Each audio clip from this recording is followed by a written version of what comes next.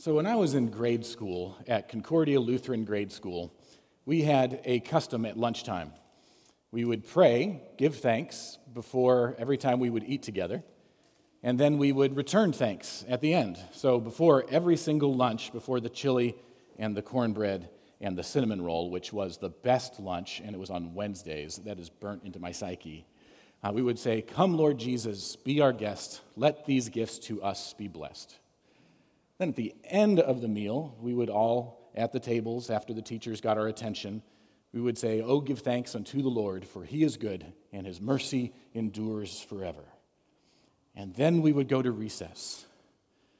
"Oh, give thanks unto the Lord, for he is good." But that's where the bullies would be. "Oh, give thanks unto the Lord, for he is good," but there's a spelling test in 30 minutes that I am not ready for. Let's bring it forward a little bit. "Oh, give thanks unto the Lord, for he is good," and Dallas, Texas is having weeks of 100-degree temperatures. "Oh, give thanks unto the Lord, for he is good," but the fires in Maui have taken upwards of 30 to 45 lives. "Oh, give thanks unto the Lord, for he is good," but there are friends and families who are facing diseases and hard times that I just can't wrap my head around. "Oh, give thanks unto the Lord, for he is good, and his mercy endures forever." You know, our broken reality can blind us to the need and the right place for gratefulness and thanksgiving in our lives. I love Psalm 116, what Jonathan just read for us. "I love the Lord because he has heard my voice and my pleas for mercy." You hear the absolute statement? He has heard my voice. He has heard my pleas for mercy. And it's not the kind of hearing of, yeah, I hear you. No, he hears it. The next line, "because he inclined his ear to me." There's a picture here.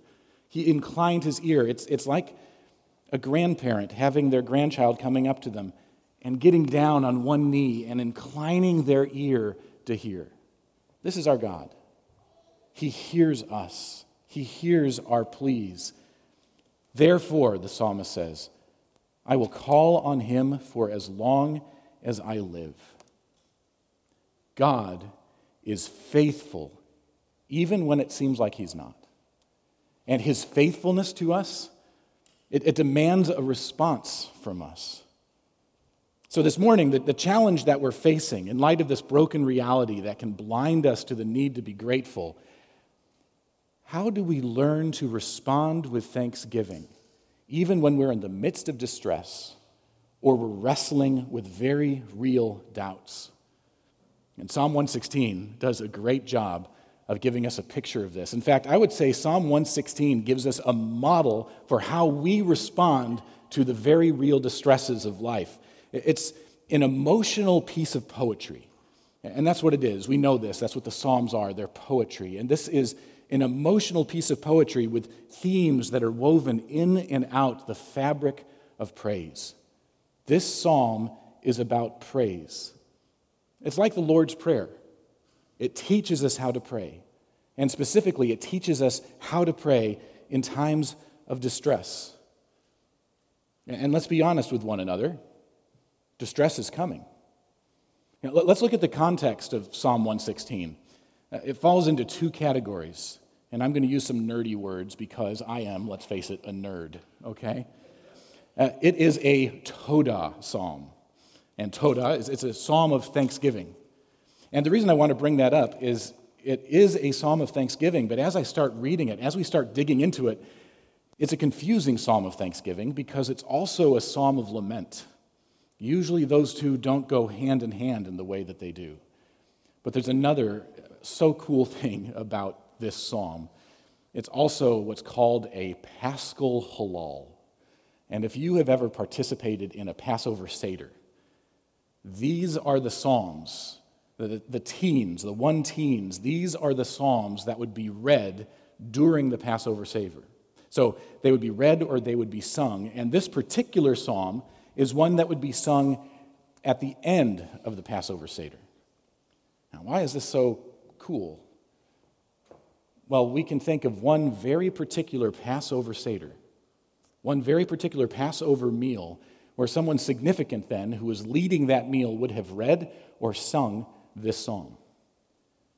Jesus, at the Last Supper, would have sang Psalm 116 when he was there with his disciples. And that's going to become important as we're looking at this psalm and considering our Savior said these very words on the night before he was betrayed.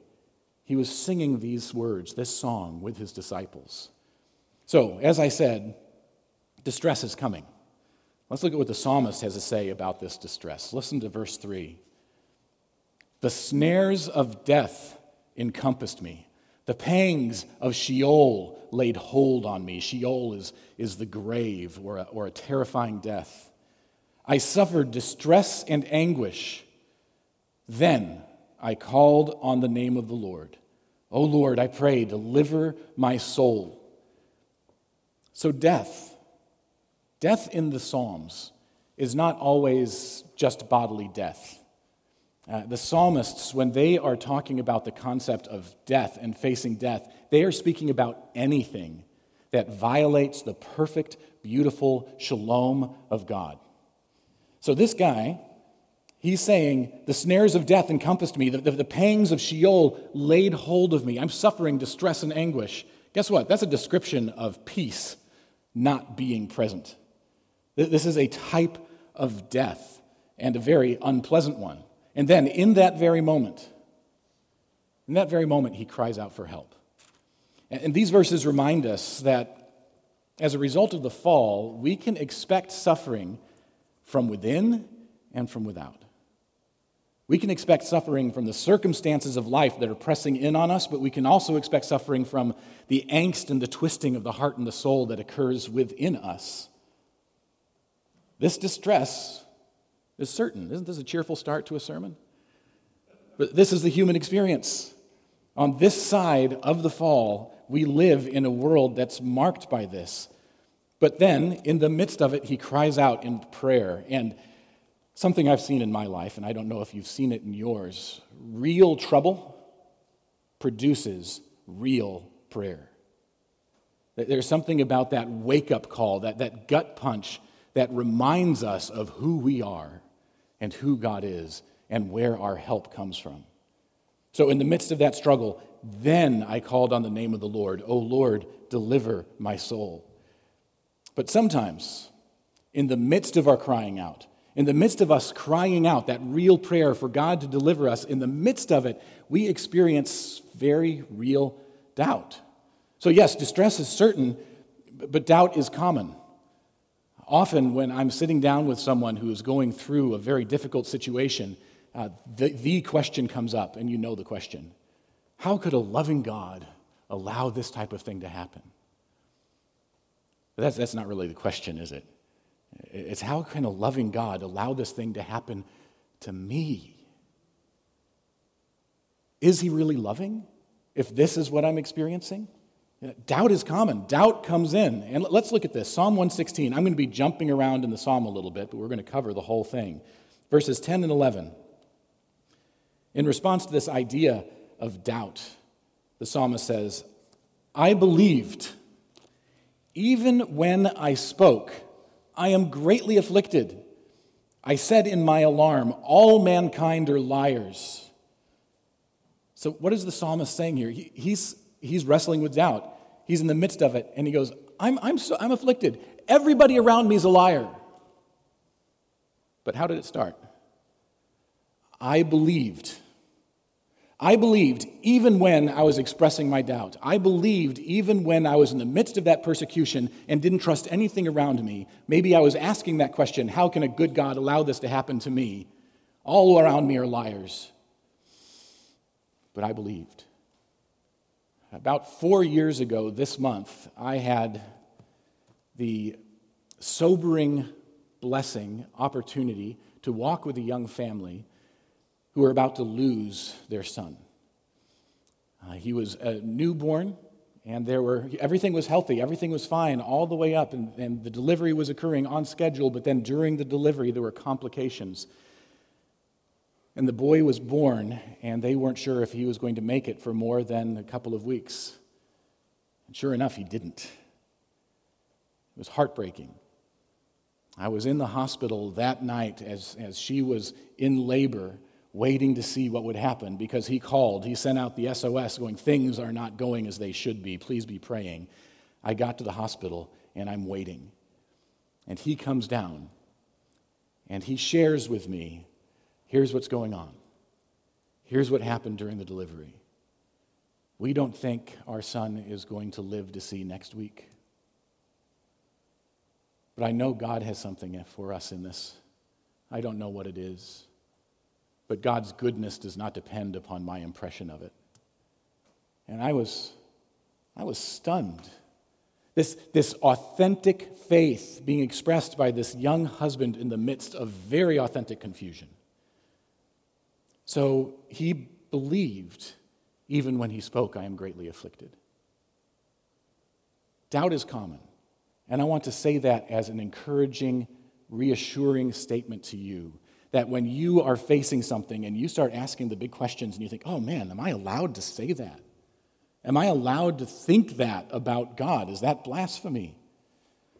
Friend, read the Psalms.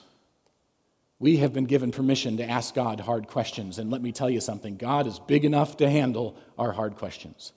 We don't need to protect God from our questions. In fact, he wants us to do what's modeled for us in the book of Psalms and to bring our doubts to him so that through his people, by his Spirit, he might minister to us in the midst of those doubts.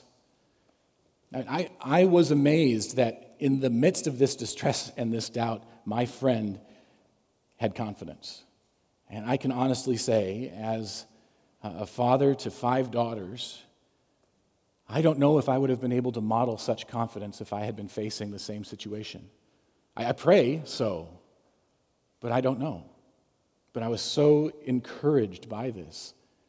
And I believe the reason that he was able to have that confidence, even though he was in this distress, even though he was experiencing this doubt, is because he knows what this Bible tells us is true.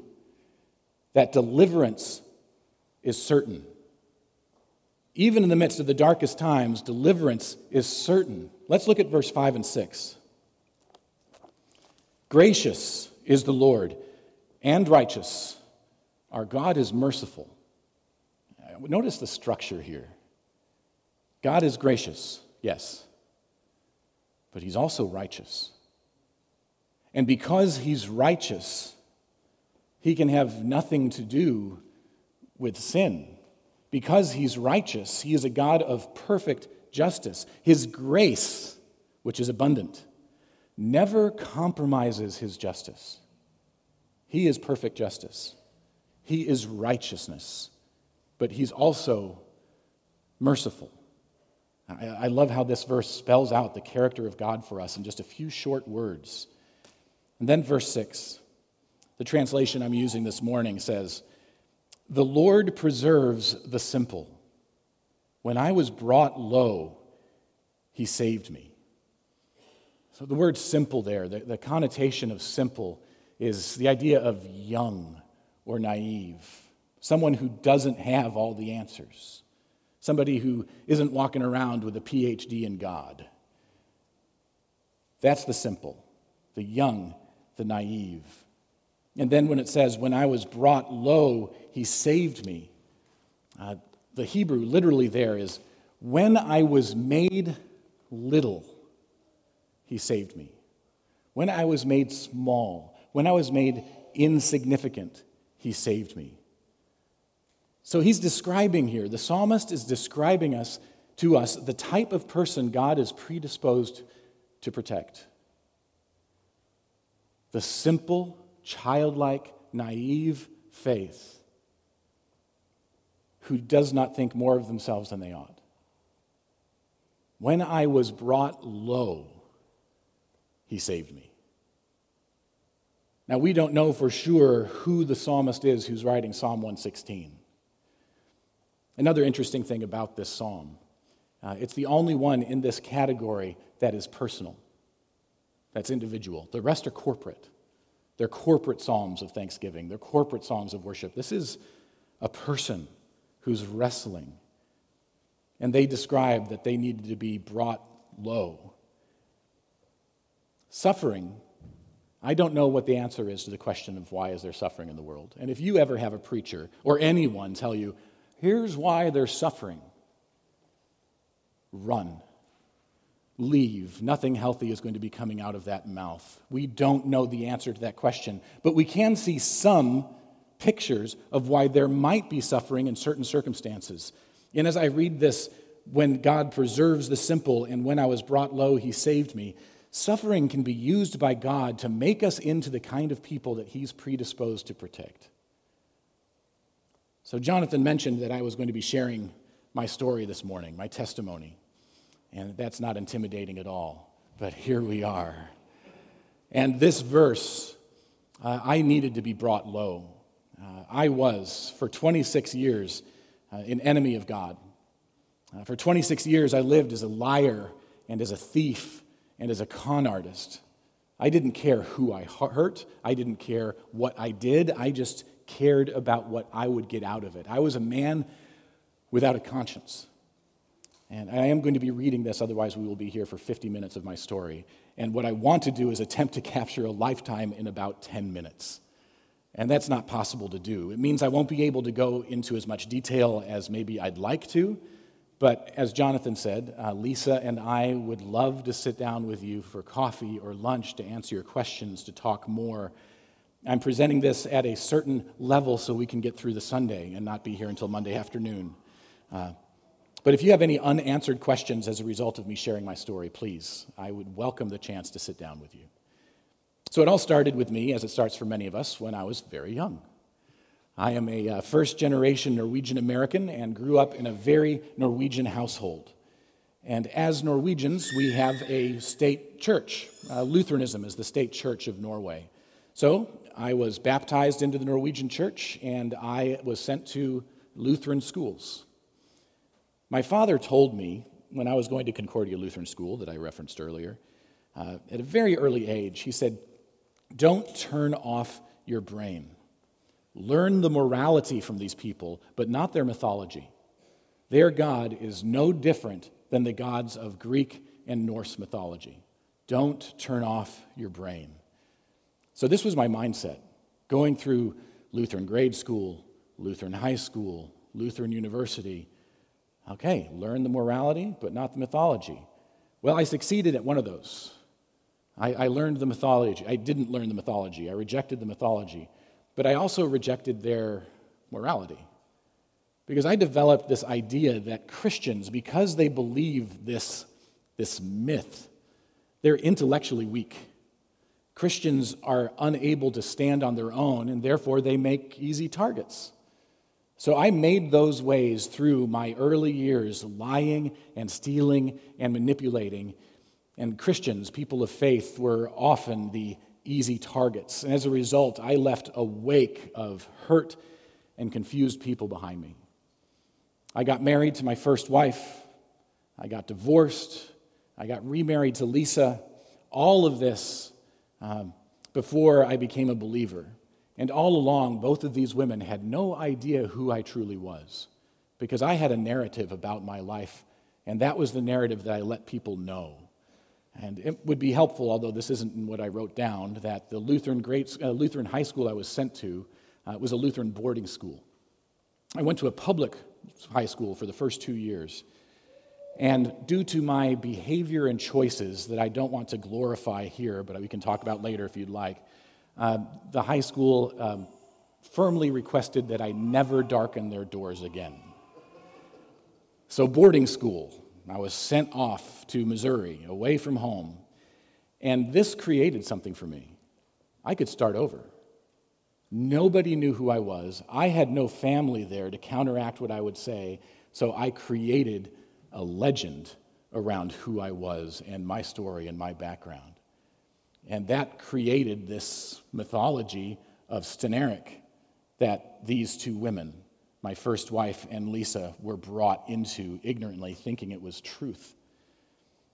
After my first wife left, the heat was starting to turn up at the company where I was working. I had been embezzling from them for some time, and one of the district managers was starting to become aware that I was not behaving in the way that I should be, so I left before the temperature got too hot. And here's where the story gets even more shameful and difficult for me to share. So I left that job. I no longer have my wife or my firstborn daughter. They're gone. I'm thinking, well, what am I going to do? What am I going to do with my life? What do I know? And what I knew was Lutheranism. I grew up in this system. I was confirmed as a Lutheran. I went to a Lutheran university to learn how to teach in Lutheran schools. I knew Lutheranism. So, after all those years in the system, I lied about my credentials and got accepted into a program that worked with Lutheran pastors to equip and train them to become youth pastors. This was pre-internet, so it was very easy to lie about your credentials in those days. So I was in that program and ended up being placed at a Lutheran church up north. And this is the point where God really started to work on me from the outside. If you can picture this, I'm serving as a youth pastor up north, and I'm teaching confirmation classes. I'm leading Bible studies. I'm facilitating and hosting lock-ins with high schoolers and junior high kids, which, if that doesn't earn you a place, never mind. I'm being surrounded by the Word of God, believing none of it, but I am surrounded by it. I am teaching it, and I am becoming increasingly uncomfortable. I remember a Sunday, it was a Saturday night actually, after a lock-in, where I went into the sanctuary, and I stood in the aisle, and I pointed at the cross, and I was yelling at God, which for me was a huge step forward in faith because I was acknowledging there was an object to yell at. But I was being pressed on by all of this. So I did not start out at this church with the intention of taking advantage of these people, but I was who I was. And I was visiting Lisa. We were engaged at this point down in Minnesota, and a blizzard came through, as it often does in the north. And it was impossible for me to make it up north from Minneapolis, St. Paul to North Dakota, where I was serving. The roads were closed, but I had a car payment due, and I had a paycheck that I needed to pick up in order to make that car payment. EFT was not yet a thing, or if it was, it's not a thing that I knew about. So I called up to the church and said, hey, would it be okay if I cut myself my paycheck out of the youth account so I can make my car payment while I'm down here, because I'm not going to make it back in time, and then I'll just pay it back when I get my paycheck. And they said, what did they say? They said, of course you can do that. So I did that. And that created this tone and this atmosphere of permissibility, and I started a process that I would call it reverse tithing. I would take $500 and I'd repay $50. I'd take $250, I'd repay $25, and I was doing this for an extended period of time, justifying it in my mind. Well, they're not paying me very well, and I am paying it back. Not in a way that will ever satisfy the debt, but I am paying it back. Then I left the church. And I still get a kick out of this. I don't know what the Holy Spirit was doing. I was still not a believer. I knew I was not a believer. I left the church for theological reasons. There was a doctrinal inconsistency that I could not make peace with, just on an intellectual basis. And so I left the church for doctrinal reasons. And when I left, and this is for me one of the greatest evidences the Holy Spirit was doing something in spite of me at that moment, I gave them a spreadsheet. And that spreadsheet listed everything that I had taken from the youth account and everything that I had paid back. And I stated my intention, once I get back down to Minnesota and I find a job, I will pay back the balance. I'll pay back what's due. Well, the church rightfully called their insurance company and said, well, we want this money back now. And the insurance company said, no problem. You just need to press charges. And so that's what they did. The first indication that Lisa had that anything was wrong with this man that she had married, at this point we had gotten married, was when she witnessed a felony takedown in Minnesota and saw me being taken away in the back of a squad car. To make a very long story incredibly short, I was eventually convicted of a felony and sentenced to 4 years in prison. Let's go back to the text for a second. because I need a break. God delivers. God delivers in the midst of these doubts, in the midst of this distress. He is a God who delivers. And in verse 8 and 9, we get a picture of that deliverance. The psalmist says, "For you have delivered my soul from death, my eyes from tears, my feet from stumbling. I will walk before the Lord in the land of the living." Does that sound familiar at all? Can you think of any other place in Scripture where you have a description like this? You have delivered my soul from death, my eyes from tears, my feet from stumbling, and I will walk before the Lord in the land of the living. The psalmist here is giving us a picture of entire redemption. Not just a redemption that alleviates our doubt and distress right now. It is that. But it's also a redemption that one day we will see in fullness. This is foreshadowing the book of Revelation. The day when death is no more and there will no longer be any tears and we will walk in the presence of God forever. The psalmist is giving us a picture of this whole redemption. So while I was in jail, the church that Lisa was a part of, they had a missionary who worked with inmates, and he lived 3 hours away from the place where I was being held. He drove 3 hours each way, 6 hours round trip for those of you who are not too tight on math, to spend 15 minutes with me. And he did this a couple of times a month. Just phenomenal sacrifice. I didn't appreciate it at the time, and now I've come to really appreciate what Denny did. And what he did is he didn't tell me anything I hadn't already heard before. I taught catechism. I went through this whole Lutheran system. I had all this head knowledge. I just completely rejected it. But the Holy Spirit, through Denny, worked in his life and his words to take that and change who I was.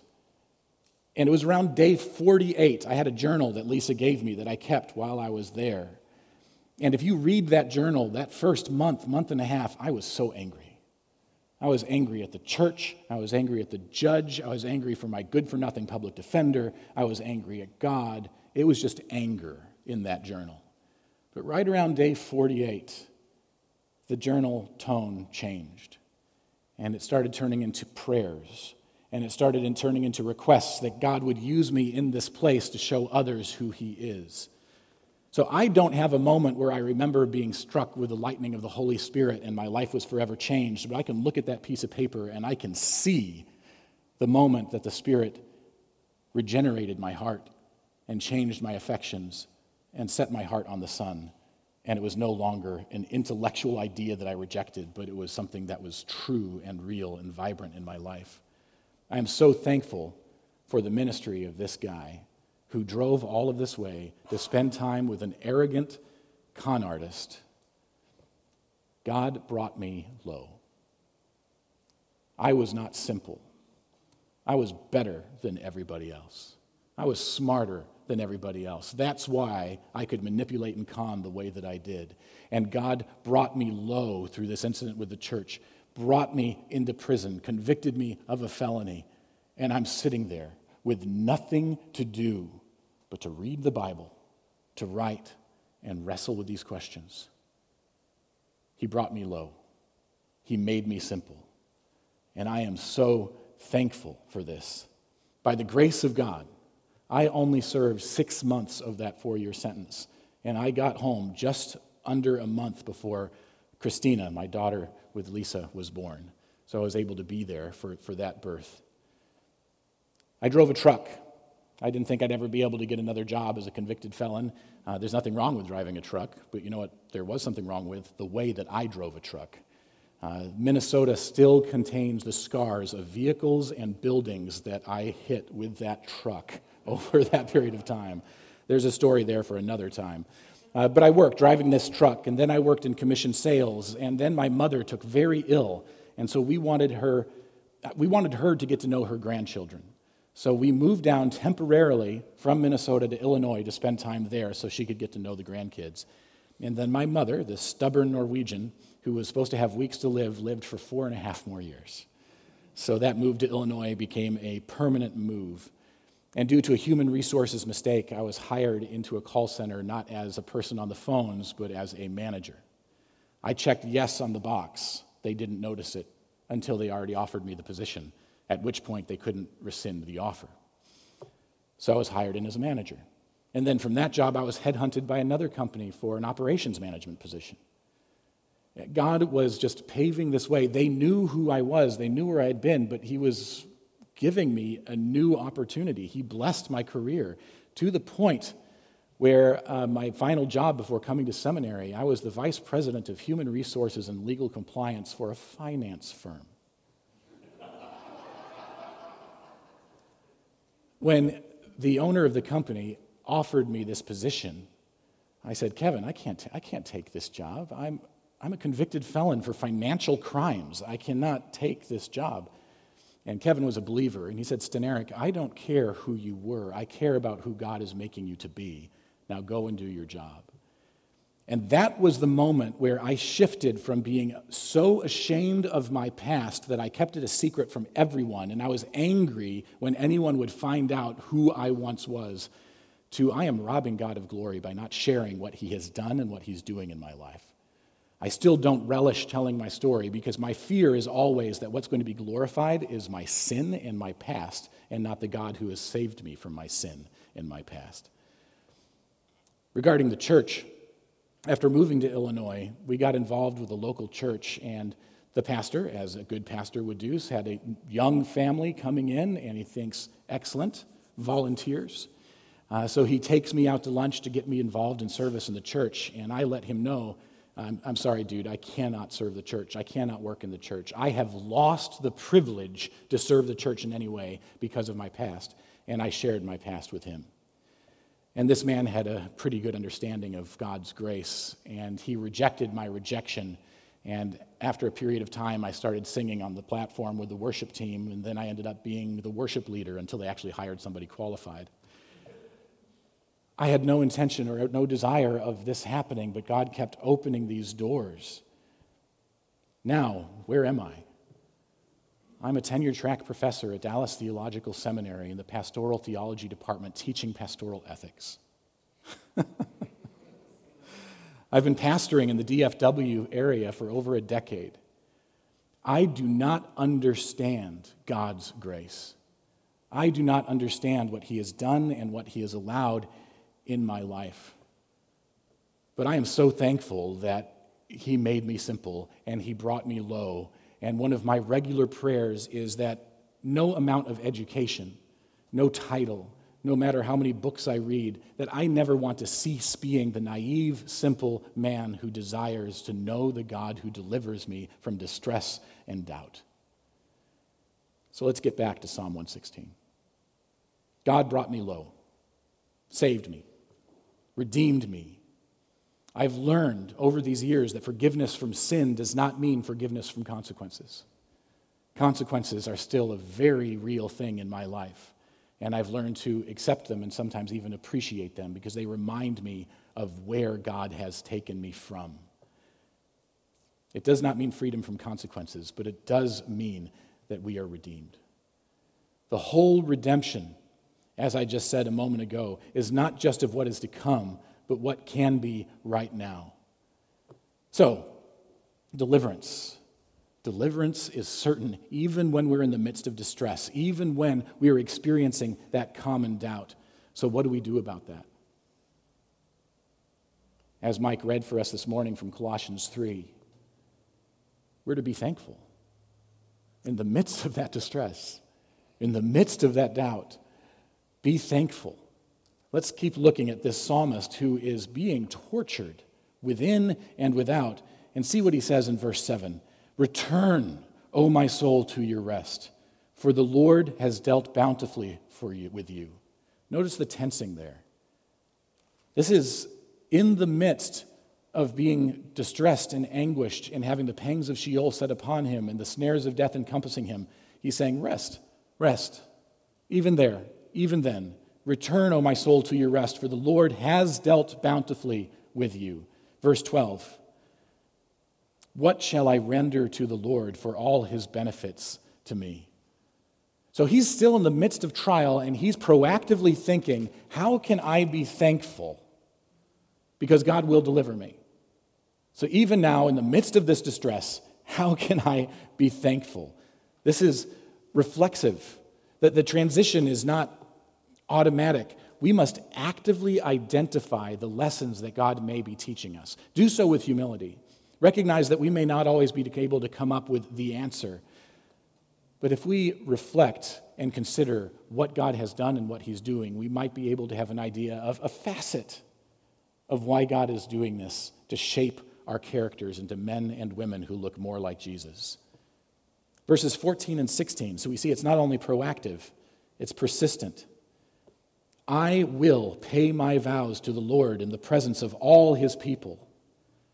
Precious in the sight of the Lord is the death of his saints. O Lord, I am your servant.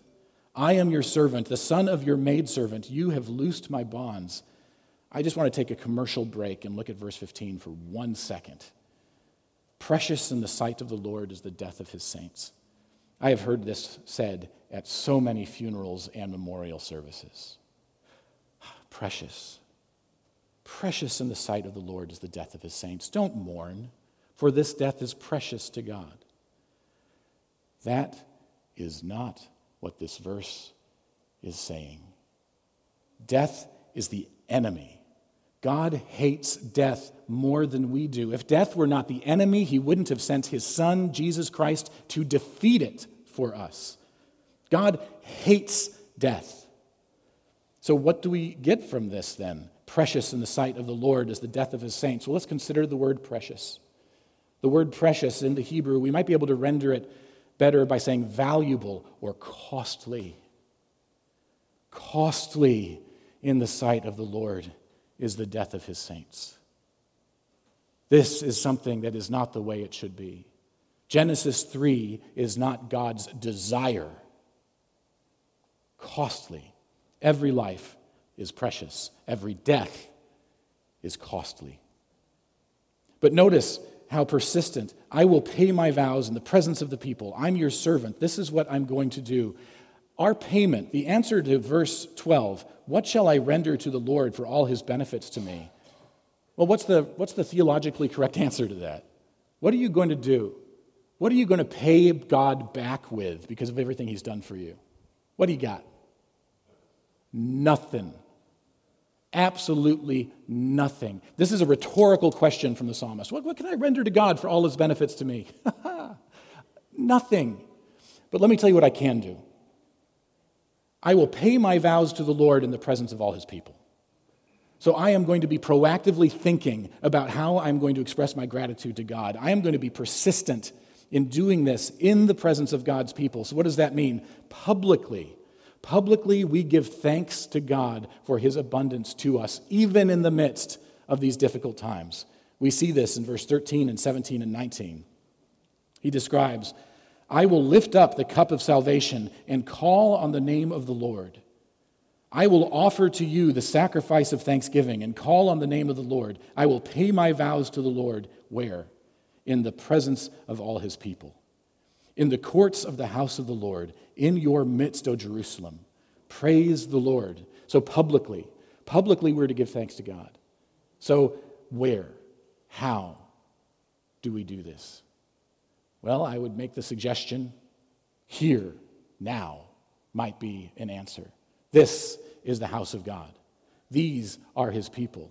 And you remember, I mentioned at the beginning that this psalm is a Paschal Halal. It is a psalm that Jesus would have sung towards the end of the supper. And when you look at the Passover meal, it is rife with symbolism. There are multiple foods symbolizing different things about their time in Egypt. There's multiple cups of wine, and each of these cups of wine have different purposes throughout the meal. And then there is one cup. Sometimes it's called the cup of Elijah. And wine is poured into this cup. And that cup is set there, and no one touches it. No one drinks from it. They have a moment of silence as a family to give Elijah the opportunity to come. Because what does Elijah herald? The coming of the Messiah. That's what they believe. And so there's the cup of Elijah. You know what another name is for the cup of Elijah? The cup of salvation. So Jesus, on the night that he was betrayed, I'm stealing Traben's thunder here, he takes up the cup when? After they had supped. When do you take up the cup of Elijah? After they have eaten. He takes it and he says, "Take, drink of this, all of you, for this is the cup of the new covenant." This meal that we will be observing in just a moment, Jesus is the one who introduced the meal the way that we observe it. And I believe, as I look at this text, that this cup of salvation that's being lifted up as we declare what God has done for us is the cup of Elijah. It is the cup that will never be raised until we know the Messiah has come. And the Messiah has come. And he has taken up the cup of salvation. And he has invited us to this table so that we might be able to stand in the presence of the people and be faithful to our vows to God in the presence of the people. So as we participate in this meal, I want us to be remembering what God has done. This is an opportunity not for us just to participate together in something, but to give thanks for what God has done. For if we approach this table, then he has saved us from our sin. Would you pray with me? Oh, give thanks unto the Lord, for he is good, and his mercy endures forever. I love the Lord, because he has heard my voice and my pleas for mercy, because he has inclined his ear to me. Therefore I will call on him as long as I live. Heavenly Father, as your church, we call upon you, you who are our strength and surety in distress, you who are our answer and foundation in doubt, you who are the one who has provided for our deliverance. We wish to make known our vows to you, knowing that we could never repay you for what you have done for us. We make known that you have saved us, that you have given us new life, that there is nothing that we can do that outsins the extent of your grace. May we as a community of faith be a community who lives in gratitude in every season, in every trial, because you alone are worthy of our worship. And your faithfulness to us, even when it seems as though you are silent, still demands a response. For you are God, and you are good. Amen. Let us stand together.